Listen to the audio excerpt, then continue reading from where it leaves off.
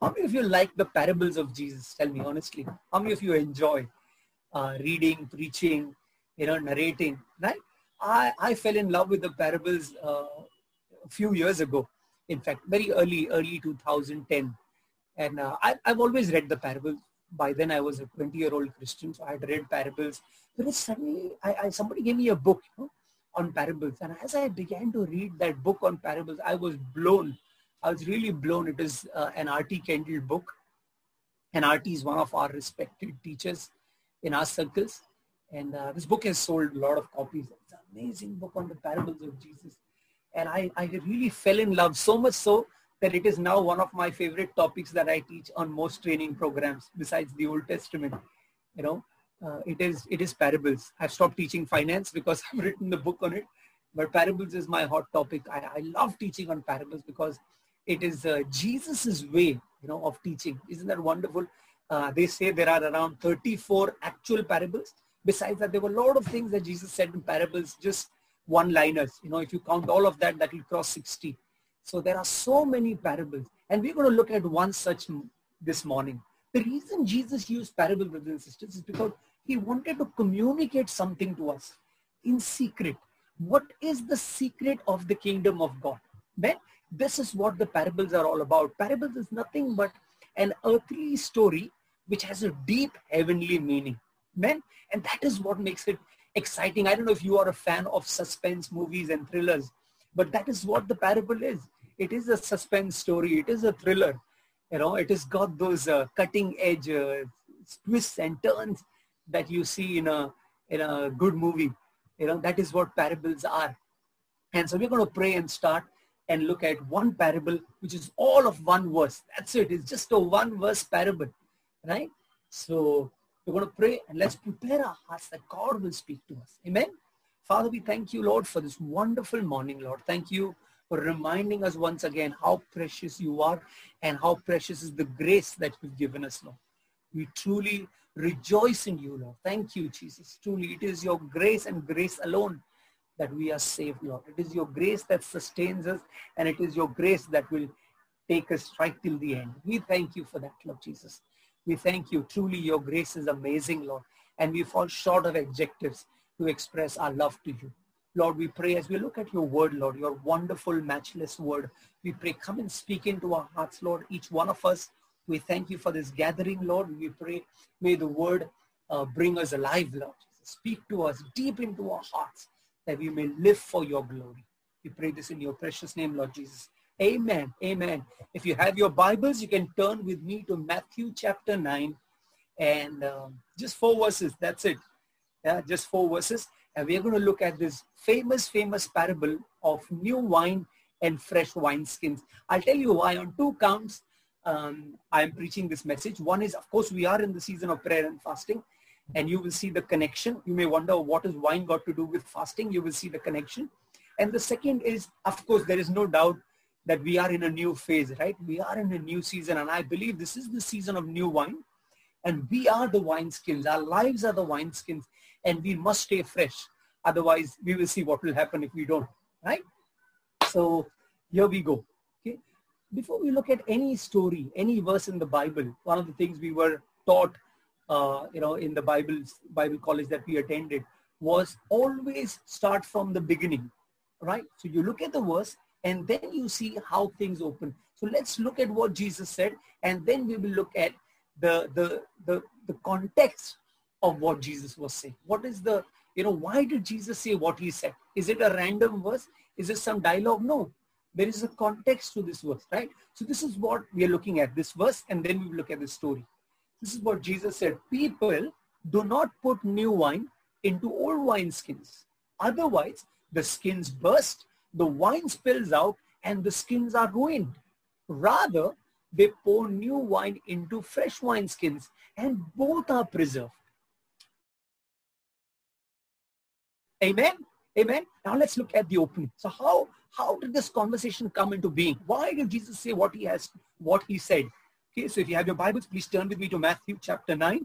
And the story starts at from verse 14 onwards. Okay, so Jesus is in his ministry, his disciples are with him, and suddenly he's approached by some disciples of who?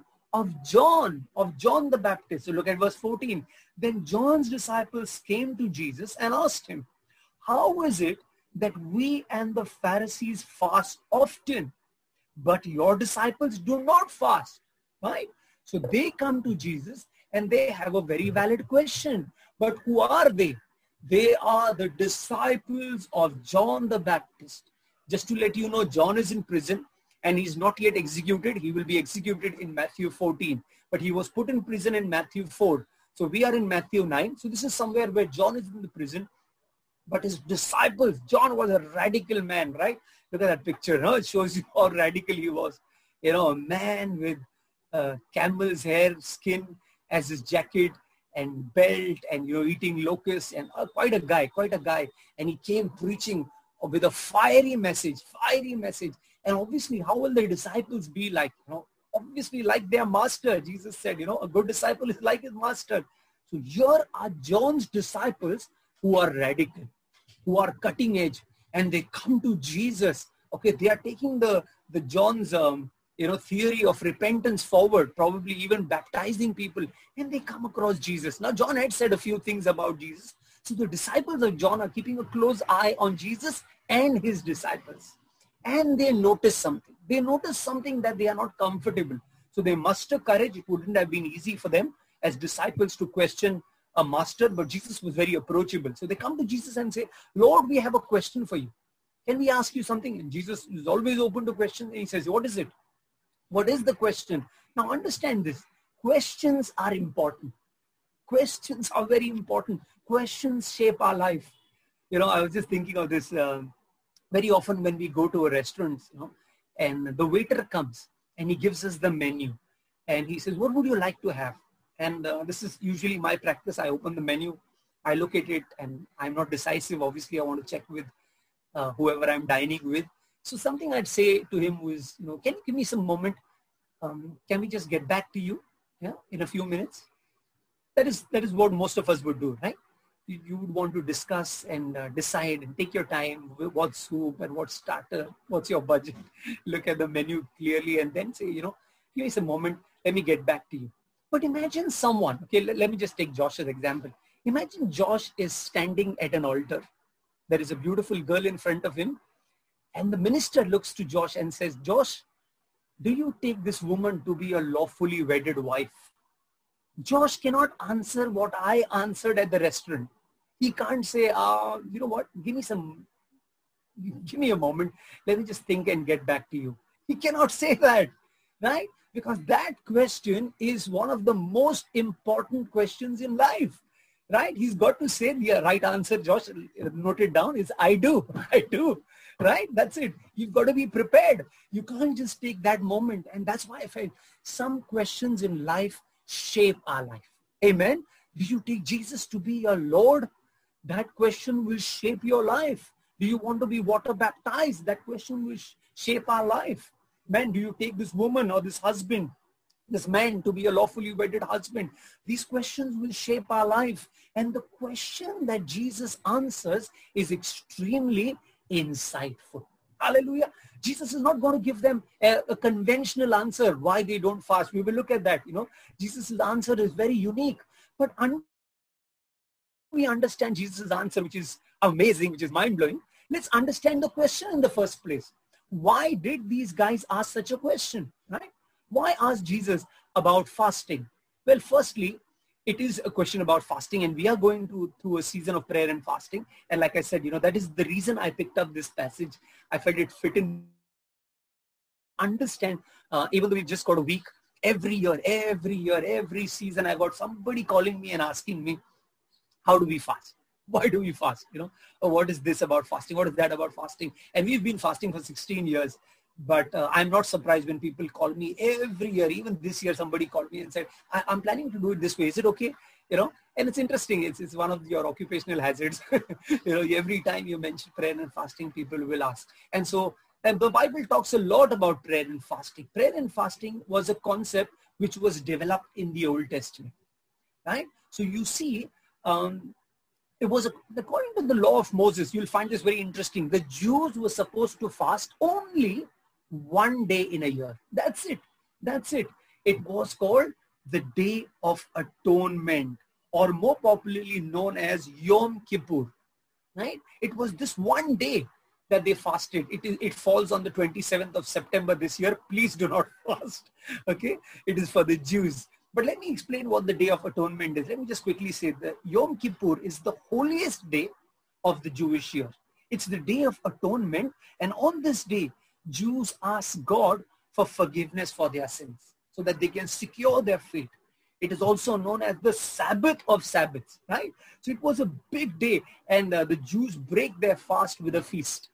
Okay, so that is something I'm sure you're thinking of Rosa, because there's a goat and lamb and all of that. Yeah, it's similar concept. That was the only day that the Jews were supposed to fast. This is how the practice of fasting began. But then as time went by, we know that people fasted more often than just one day. They would fast out of repentance. They would fast if they had sinned. They would fast if they needed rescue from God. They would fast as a nation and say, Lord, rescue us. And we know different stories about prayer and fasting. So many stories about prayer and fasting in the Bible, right? But this is the origin. The Day of Atonement was the origin. But then came the Pharisees. The Pharisees, the religious leaders and the guardians of the Jewish religion. Now, you know very clearly about the Pharisees. I'll mention them even later. Everything that the Pharisees did was a show, was a sign of piety. They wanted to show how they're living. It was show time. These were the guys who would have been perfect cast for TV serials today, because everything that they did, they would behave as if the camera is on them. People are watching them. And so the Pharisees fasted twice a week. Just to confirm, it was Thursday and Saturday. These were 2 days that the Pharisees fasted. Every Pharisee had to fast Thursday and Saturday. Come what may, they would fast. That's why you remember that story where Jesus says a Pharisee went up to the temple and says, Lord, I fast twice a week. Right? It was their practice. They had to do it. And so the Pharisees brought an angle to fasting wherein they showed they were fasting. They wanted to show that people, watch us, we are fasting. Then comes John. Now, John's disciples also fasted, but for a different reason. They were genuine people who were fasting purely with the intention of repentance. Right? I hope you're with me till so far. Their goal of fasting was what? It was repentance, and repentance alone. They felt we must repent of our sins. They were like, they wanted to live so holy that they would say, we want to do this. We want to do this in our strength. And exactly opposite of what we spoke this morning about grace. These were guys under law. And they said, we must fast. We must beat our bodies and this and that. And then came the disciples of Jesus. Now, interestingly, the disciples of Jesus were not into fasting. They were neither fasting like the Pharisees, nor fasting like John's disciples. Right? The fasting wasn't visible. Nobody noticed them. In fact, everyone noticed them eating all the time.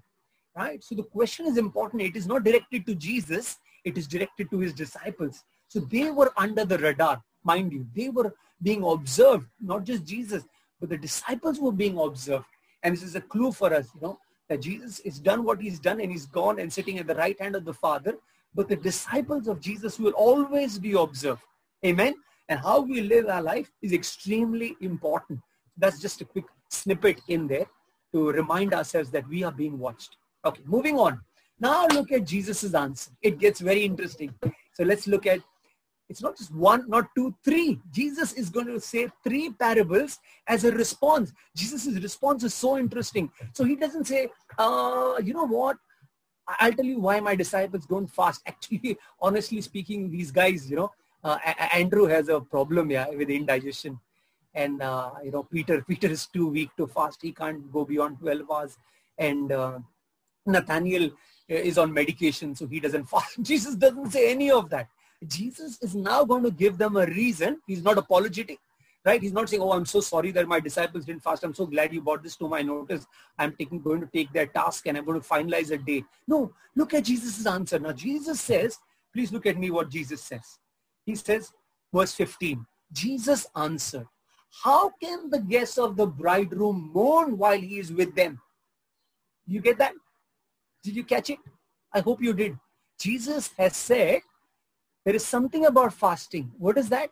It is mourning. It is mourning, right? I hope you picked that up. how can the guests of the bridegroom mourn while he is with them? How can they mourn? The time will come when the bridegroom will be taken from them. Then they will fast. We'll come to that bit also. So this is what Jesus does. Jesus paints a picture which he loves to do. He loves to do an imaginary painting. He says, imagine a wedding. And everybody attended a wedding in those days, right? I mean, you can't be a human being and not attend funerals and weddings. Everyone does. Everyone does. And Jesus says, you understand how we Jews celebrate? How do we do it? How is the wedding atmosphere? Now, you may not know, so let me explain. The Jews took 7 days to celebrate a wedding. 7 days, yeah? So we cannot brag about our Sangeet and our Mehendis. Okay, we just take maximum 3 days, Indians I'm talking about. Jews took 7 days. They had a blast. They had music and dancing, and amazing food and wine. And even those who couldn't afford, the neighbors chipped in, the families chipped in. The celebrations went on and on. It was absolutely festive. Absolutely festive, and after that 1 year, the couple was like, take it easy. No war, no fighting, nothing. It's like one year of honeymoon, right? Amazing, no? Yeah, you like bring it back, bring the Jewish customs back. But it was really amazing. It was truly, they knew how to celebrate a wedding. They knew how to, have fun. And so Jesus is like, okay, now here is the bridegroom. And the bridegroom has friends. Right? There is a group of boys there, most of them bachelors, and they are enjoying at this party. They are having a blast. They're checking out, other girls and who they can marry, and they are with the groom and teasing him and, how's it going? And 7 days, day in, day out, they have dinner, they go back home, come next morning again to have fun. It is like, the 7 days of Navratri, that kind of a thing. They have their own kind of festival that's going. Every day is fun. Now Jesus says, how does fasting fit into feasting? Fit into wedding? Of course, nobody will expect that fasting will fit into that. So Jesus now makes a crucial point, brothers and sisters. What is that? That is, he is the bridegroom. Hallelujah. He is the bridegroom. So he's setting some, like I told you, he's going to give you amazing insight. He wants John's disciples also to learn. He says, I am the bridegroom. And so the disciples are my friends, right? The disciples are my friends. And how do you expect that? See, the theory of Jesus being a bridegroom will later be carried on by Paul. He would say, Jesus is the groom and the church is the bride. And Revelation again talks about the groom coming to take his bride, the church, right? So Jesus set that doctrine in place. And moving on, Jesus says, the days will come. Okay, right now, it's not the time to fast. It's the time to enjoy because I am with them. What is the reason of not fasting? Jesus is with them. But he says the days will come. The time will come, Luke says. The time will come when the bridegroom will be taken out. He will not be with them any longer. And then they will fast. Then they will fast. Of course they will fast. And we see that in the New Testament. We see that with the early church. The early church fasted. Amen. Amen. It was very different, brothers and sisters. Our fasting is extremely different from Yom Kippur. Our fasting is definitely different from the Pharisees. Our fasting is also different from the way John fasts. Now, the reason I'm saying this is because fasting is such a common concept. Almost every religion has fasting. So what's so unique about Christians fasting? The uniqueness about the Christians fasting is that we hunger and thirst for Jesus. Hallelujah. Can I hear an amen? Or you can give your thumbs up. That also is okay. Yeah. You understand? Amen. You agree with me? So Jesus said, I am the bread of life. I am the living water, he said to the Samaritan woman at the well, right? He tells his audience in John 6, I am the bread of life. I am the manna that was sent from heaven. So hunger for me, thirst for me. And that is what our prayer and fasting is all about. It is not just something that we do once in 6 months. It is not a religious activity. It is our desperation for Jesus. And Jesus himself said that, right? In Matthew 5, blessed are those who hunger and thirst after righteousness, for you will be satisfied. Hallelujah. How many of us want to be satisfied? You want to be satisfied in Jesus. And what is the way? It is the way to be satisfied is to hunger and thirst for Jesus. Hallelujah. To hunger and thirst for righteousness. Brothers and sisters, I will never tire myself of reminding Messiah Church why we pray while we fast. Like we pray and fast because we love Jesus. We say we do not live by bread alone, but by every word that comes from the mouth of God. Amen. The New Testament, the Christian way of fasting is so radically different from everyone. And the same goes with prayer. Amen. Hallelujah. We must understand this theory. And I'm sure we do. I'm sure we do. Right? Okay, moving on. Now comes the great example. Now I'm going to skip verse 16 and I'll tell you why. It is a different story with a different angle. The point is the same, but the angle is very different. So if I get into verse 16, it will take me the entire message. So let me jump to verse 17, which is our theme. This is what Jesus said. He said, neither do people pour new wine into old wineskins. If they do, the skin will burst, the wine will run out, and the wineskins will be ruined. No, they pour new wine into new wineskins, and both are preserved. So we must understand, firstly, water was very contaminated in, we're talking about the first century. Okay, water was extremely contaminated. People used basically for bathing, washing utensils, but very often as far as drink was concerned, they would rely on other juices. And one of the most popular was the wine. You know, it was cheaper, it was, there were plenty of trees, and so wine was more popular. And people loved wine. You had cheaper wine, costlier wines that way. You know? And this was the process. So you took the grapes, you crushed them, you squeezed them, you made juice out of them, and then where do you store it? Mind you, they didn't have bottles then, right? They didn't have bottles. So what was the cheapest medium of storing these juices? It was animal skin. They would take animal skin, chop off the head, legs, don't think too much into it, and then stitch up all the holes possible. And then the neck portion was the nozzle. Okay, now these are modern day, what you see on the screen. You know, you're seeing a plastic nozzle. That is the modern day bottles. But in the olden days, they would simply tie up that end, just knot it up, right? And then slowly open the knot and pour it. And then they would pour the juice in that. Now what happened with wine, if you know the process, it ferments. And when it ferments, it bubbles and it expands. And you know, the juice takes another turn altogether because of fermentation. Now what fermentation does is, it basically grows, and so the skin expands. Okay, and now a new wine into a new wineskin is perfect, because as the juice expands and grows and bubbles, the skin has the capacity to hold it, to contain it. Amen. Amen. You understand? The skin can stretch. Like, look at your skin. You can stretch, right? You do those to children. No? They get so irritated. You pull their cheeks because their skin can stretch. All our skin is stretchable. That's why we are born with, we don't come with we don't go into hibernation and come with new skin, right? We have the same skin and we can continue to grow with it because we have the capacity. Our skin has the capacity to grow. That is exactly how it is with the animal skin. But having said that, now the first course is over. Okay, imagine a good 15 years, 20 years, the wine is kept preserved in that skin. Now you empty the wine, the party comes and you finish all the wine and it's over. Now what do you have? You have the skin. You have the wine skin. Now what do you do with it? You chuck it away. So if you think we are modern day disposable people, this is where it is. They disposed it. Why? But why not use it again? Why not use it again? Okay, this is what happened. You pour the juice again into it, right?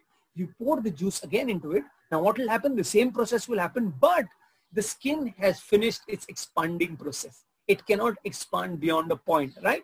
Yeah, the skin is not Hulk skin. Okay, it cannot expand beyond a point.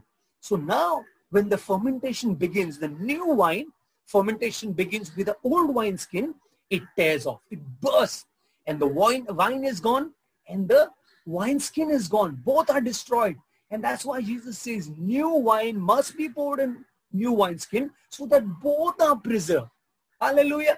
You get the concept? I know some of you have heard this before, but for those who haven't, it is important that we understand why Jesus is saying. Now look at, so Jesus basically was saying it's a mismatch. It does not match. Old wine should go into old wineskin. That's fine because it's fermented and it's done and dusted. But new wine into old wineskin is mismatched. So if today's example, let me just give you a contemporary example. Imagine a dhoti, right? A lungi. It looks so smart, right? Yeah. What the South Indians call it, the mundu. It's such a cool attire. But imagine if I call you to play a football match and you come in a dhoti. Now, how does that fit in? Yeah, I'd really like to see how you'll play. And please don't tell me you'll fold it half, because that will be more dangerous. The last thing I want to see is your legs coming out of dhoti. It's a mismatch. It's an absolute mismatch. You look beautiful in the dhoti, but you cannot wear it for a football match. Or imagine a bullock cart on radial tires. Can you imagine a bullock cart on radial tires, right? It's an absolute mismatch. Of course, radial tires are great, but they are not meant for bullock carts. I wonder if anybody's thought of this, but yeah, the bullock carts are made, the wheels are made differently. So the point Jesus is making is, it's an absolute mismatch. If you take new wine and put it into old wineskins, it's an absolute mismatch. And this is what Jesus was saying. I have not come to mix and match. Okay? The Old Testament was there. It existed. But this was Jesus's point. I am not going to take the Old Testament and make a cocktail out of it. You know what's a cocktail, right? You add just some things and you just basically spike the drink a bit with lemon juice. But the drink remains the drink, right? The core drink remains the core drink. But Jesus was saying, no, I am bringing around a new order. Hallelujah. I am setting a new order in action. That is why Jesus so often said this, brothers and sisters. He said, you have heard it said, but I say to you. Amen. He was changing it. You have heard it said, do not look, do not commit adultery. But I say to you, do not look at a woman lustfully. You have heard it said, do not take a vow incomplete. But I say to you, let your yes be yes and your no be no. You have heard it said, thou shalt not murder. But I say to you, if you have anger in your heart, it is equivalent to murder. Right? You understand how Jesus was going to change the Old Testament. And why would Jesus do that? Because it was a prophecy. Jeremiah had prophesied. Look at these verses, 31, 32, and we will look at 33 on the next slide. It says, the time is coming, declares the Lord, when I will make a what? I will make a new covenant, not a revised covenant. I will make a new covenant. Even Noah mentioned this morning. I was so glad he read that. I will make a new covenant with the house of Israel and with the house of Judah. And just to underline, just in case you didn't get it, it will not be like the covenant. It will not be the old covenant, right? Yeah, this is what I like about the Bible. No? It just stresses and emphasizes. I'm making a new covenant just to let you know what is new. It is not old. It will not be like the covenant that I made with your forefathers when I led them out of Egypt. No, this is what he says. He says, this is the new covenant. What is it? That I will make with the house of Israel. In those days, declares the Lord, what will happen? I will put my law within them and I will write it on their hearts. Hallelujah. Where was the law earlier? Where was the law earlier? It was written on the stone. And where did it reside? It resided in the ark. Amen. You understand the Old Testament, right? It was written on the tablet of stones and it was put inside the ark. But God says, no. Now, my law, my commands will be written on their hearts and it will be within a person. Hallelujah. My law will be in them. They will know what to do, what is right, what is wrong, right? It will be written on their hearts. It will be their God and they shall be my people. Hallelujah. Hallelujah, brothers and sisters. Are you excited? We are in the new covenant, brothers and sisters. We are not in the Jewish covenant. I find it so strange when people put 10 commandments in their house. Brothers and sisters, it is not your 10 commandments unless you are a Jew, okay? Nice meeting you. But it is not our commandment. It is not our commandment. It is their commandment. It is their covenant. It is their testament. Don't mix it up. Don't do this jokergiri. Bring that covenant here. Otherwise, you are then doing a cocktail. Jesus was clear. I am bringing you into a new covenant. My people are coming into a new covenant. We are not Jews. By word of definition, we are Gentiles. Pure, hardcore, desi Gentiles. Okay? We have nothing to do with the Jews. We are grateful to the Jews that they gave us a savior. But that's it. We've got nothing else to do with the Jews. Amen. The patriarchs are our spiritual fathers. Abraham is our spiritual father, not our literal father. Okay? They are not our literal fathers. He's our spiritual father. Jesus is our Lord. Amen? So we must understand, brothers and sisters, we are in the new covenant. And what did Jesus do? Have a look at the life of Jesus. Jesus was a revolutionary. He changed everything. When he came on the scene, he burst on the scene. And everything that he did was different. Look at the life and teachings of Jesus. The way he lived, the way he taught, using parables, sitting on mountainside. Not very rarely did Jesus teach in the synagogue. Very rarely. Most often he spent his time where? In the marketplace. That is where the rabbis would never go. He would often sit with the sinners and the tax collectors and the prostitutes. And these were not even supposed to be walking in the same lane like the other religious gurus. If they saw them, they crossed the road. They literally crossed the road. But Jesus sat with them, laughed with them, fellowshiped with them. Look at his bunch of disciples. You can go on and on, right? How Jesus was revolutionary and how different he was. Jesus was setting a new course of life. He was saying, women can come and attend my teachings. Hallelujah. What just attend? Be a testimony for me. That was radical if you're talking about the first century. Amen. Yeah.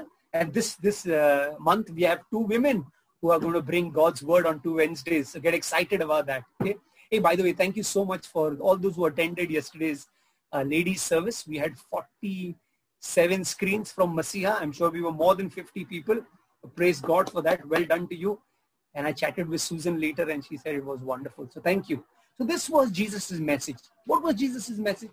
This was his central message. God must be central. Hallelujah. God, seek first the kingdom of God. It was all about having a relationship with God, pleasing God, living for God. Amen. For Jesus, God was central. It was not about the holidays. It was not about the law. It was not about, what to cut and what not to cut and what to keep and how much to grow your hair. It was not about the do's and the don'ts. For Jesus, his covenant, the new covenant meant God must be central. And you love the Lord passionately. That's it. Love the Lord and love your neighbor. Amen. Amen. Here again, God goes first. So this is what, and this is why Jesus says, marvel not that I say you must be born again. Isn't that interesting? Very often we force on born again. But look at this word, marvel not. You heard what Jesus said to a scholar? A scholar, Nicodemus. Jesus says, marvel not, don't be surprised, don't be shocked. Don't be haran. I'm going to tell you something. And Nicodemus was like, what are you going to tell me? You must be born again. And you know how Nicodemus responded, what? What do you mean by born again? I'm born like how first I could die, right? If you're going to be born again, you must die. Yeah. Someday we will look at this verse very closely. It is an amazing, mind-blowing verse. And this is who we are. We are born again Christians. Then, but Jesus said this. He said, marvel not. So what happens to the old covenant now? In case you're wondering, wait a minute. So we are a people of the new covenant. We have a Bible which covers the Old Testament. But what happens to the Old Testament? We read it. We find strength from it. We raise our faith. We get to know God. But this is the logic of the Old Covenant. Please read this carefully. Hebrews 8 verse 13, it says, by calling this covenant new. And that is the entire theme of Hebrews. It is Jesus is the new way. He says, by calling this covenant new, he has made the first one obsolete. And what is obsolete and aging will soon disappear. Amen. Amen. So imagine if I say tomorrow, and that will not happen, but sometime soon, we are going trekking one night. We are going trekking. And somebody comes with an oil lamp. And I'm like, whoa, why are you here with the oil lamp? And he's saying, what if it gets dark? And I'll tell him, have you heard of mobile? Mobile has a torch. Or you can just come with a torch. Why would you come with an oil lamp? Or imagine if someone comes and tells me, where is the field? And I'd say, why? And he says, I want to pee. And I said, we have a toilet, by the way. You can pee in the toilet, Why would you want to go to the field? Those days are gone. Those are obsolete days, brothers and sisters, when you went to the field. You understand? And he says, that is what has happened to the Old Testament. There was a time when it served the purpose, but now the new has come. Hallelujah. The old has gone and the new has come. Can I hear an amen? Amen. We are a people who are new creation. If anyone is in Christ, and you're going to hear that on Tuesday, in Christ, he is a new creation. The old has passed away. Behold, the new has come. Amen. Amen. And that is what it is. We are new. Look at the number of times we read new. It's a new covenant. We are a new creation. We are in new times. Hallelujah. Hallelujah. We must understand. I know we are people who drink from the bottle, but please understand this concept that Jesus is trying to create. He's saying, God has got us into a season of new wine, and we are into a phase where we must have new wineskins. New wineskins. You see, anything new, if you heard, I don't know if you've heard of something called shoe bite. You wear a new shoe, it makes you uncomfortable, right? You use a new toothbrush, the bristles hurt you. Or anyone who's tried to exercise in this lockdown, anyone? How does it feel after day 1, day 2, day 3? It's like you feel like, oh my goodness, I better get used to this pain. But as you do it, gradually the pain disappears and you begin to enjoy it. You begin to see the difference, and you're sweating and you enjoy the sweat momentarily. Of course, you go and bathe. But you understand what I'm saying? Anything that is new is not comfortable. Anything, whether it's a new clothes, whether it's a new job, anything, it makes you uncomfortable. But there is one who always will resist the new, and that is religion. Religion and traditions always oppose the new. And not just oppose, but oppose fervently, vigorously.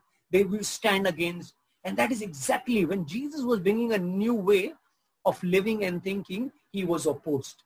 He was objected, and this is nothing new. If you look at religion, that is what they do even today. Something new happens. What do the Muslims do? They draw a fatwa. This is not permissible. How can a girl wear skirt and play racket and racquetball? We'll draw a fatwa against her. Or, you say anything against the church. In the olden days, they would excommunicate, which means now you will not even get a burial. You are excommunicated from such and such a church. You are banned. That is how often the people respond. The religious leaders respond to anything that is new. But Jesus says, we are not like that. We are not like that. You see, Jesus, in fact, confronted the Pharisees. If you look at this passage in Matthew 23, you look at what Jesus says. He says, woe to you Pharisees, you hypocrites, you blind guides, you brood of vipers, you whitewashed tombs. And you're like, who is speaking? It's like the teacher saying, who said it? And the principal says, I said it. Oh, okay. Okay. If you didn't know who said all these words, whitewashed tombs, you wouldn't imagine Jesus would say all that. But Jesus was so disappointed with the Pharisees. He's like, why aren't you getting this? We are in a New Testament time. Why are you burdening people with all your Old Testament stuff? That's why he said, woe to you. You burden these people. Woe to you, you brood of vipers. Woe to you. You do this. It's like, why? Why are you doing it? And the Pharisees were so stubborn. Let me just tell you a quick story. Okay. So there were these 3 priests. Okay. Three leaders in the church. Just disclaimer, this is not about Messiah Church. Okay. Just to clarify. Okay. So there were 3 leaders in the church. And the church was going through a bit of hard times.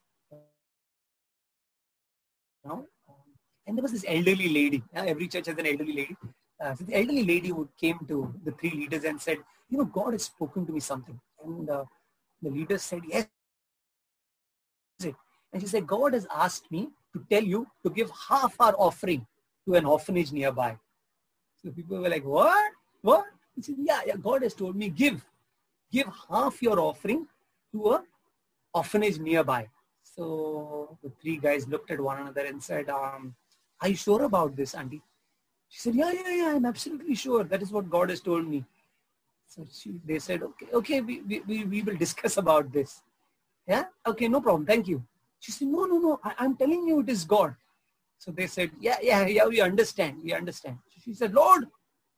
She looked at them and said, Lord, if this is you, give them a sign. And suddenly there was a thunder from heaven. Thunder. And she said, see, you saw it? And they said, what? This is a rainy season. And so thunder is a natural phenomena. So what?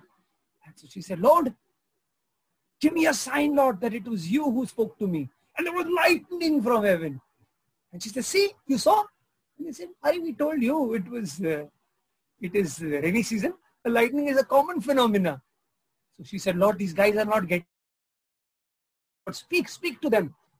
And there was a voice from heaven. She is right. So now she looked at them. She said, see, now you heard it. Three leaders looked at one another and said, listen, you know what? It's still 3 versus 2. It's still 3 versus 2. Okay? Majority wins, no? When it comes to giving. But my point here was, they were stubborn. They were ziddi. They were not willing to hear what God is saying. And brothers and sisters, this can happen to any of us, not just Pharisees. Pharisees were very, very stubborn, but it can happen to all of us. What is God speaking to us in this time? You need to go and ask God. Okay, I'm going to end here and I'm going to continue this next Sunday, telling you a very interesting story from New Testament and Christians. But I just wanted to ask you this. So this is a continual message. Okay, I want to ask you a question. If I can pause, I want you to close your eyes. And we're going to close with this. I want you to close your eyes. The thing I want to ask you is, what is God speaking to you? What is God saying? In the season of prayer and fasting, brothers and sisters, is there something God wants you to do which is new? As a church, we will look at it closer next Sunday. This has been an amazing journey. There have been many things that have made us uncomfortable, hasn't it? The way we worship, the way we preach, the way we are not allowed to meet. This whole season, this whole time has been a time which has been new. Everything has been new. The way we work, the way we relate, the way we equate with one another, the way we do parenting, the way we earn money, the way we fellowship, everything is new. And God is saying this is a season of new wine.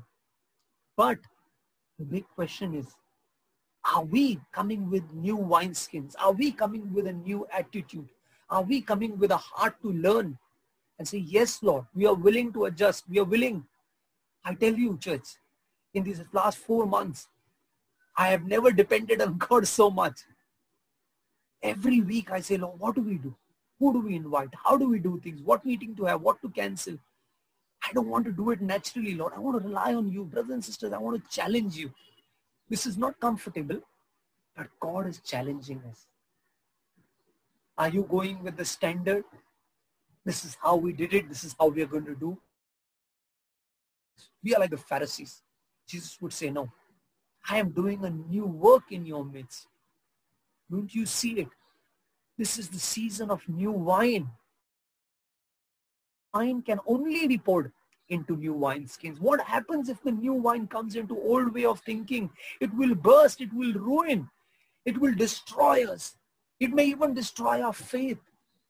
But if we receive this new wine with a new vision, with a new way of looking at things, you see, Lord, I'm willing to adjust, Lord. I know there's a lot of fermenting that is happening, but I'm willing to adjust, Lord. I am a new wineskin. Tell me what to do. Lead me, Lord. You are the good shepherd. Lead me. I will follow. Whatever you give, I will swallow. Lord, I trust you and you alone. We will see the blessings. We will see the blessing. Everything will be preserved, Jesus said. The new wine and the new wineskin, both will be preserved. But it is important that both are new. Brothers and sisters, we are a people of the new covenant. Let me just pray and end. And we will continue this next Sunday. There is more to it. Father in heaven, we thank you. We thank you, Lord, for Jesus. Oh, Lord, we thank you so much that we are not in the old covenant. We thank you that gone are the days of law, and death, and the do's and the don'ts. We thank you that we celebrate you, Lord. You are our atonement. We don't need to celebrate a day. We are celebrating a person. Thank you for dying on the cross. As Noah so wonderfully reminded us this morning, Lord, it is your finished work on the cross. You broke your bread, you broke your body, and you shed your blood so that we, people of the new covenant, can have a new life. Thank you, Lord, that we are born again in you. We are a new creation. The old order of things is gone. The new has come. We rejoice in that, Lord, and we live in the good of it. Even as we continue our season of prayer and fasting, Lord, we continue to hunger for you. Thank you, Jesus. Glory be to you. Amen. Amen.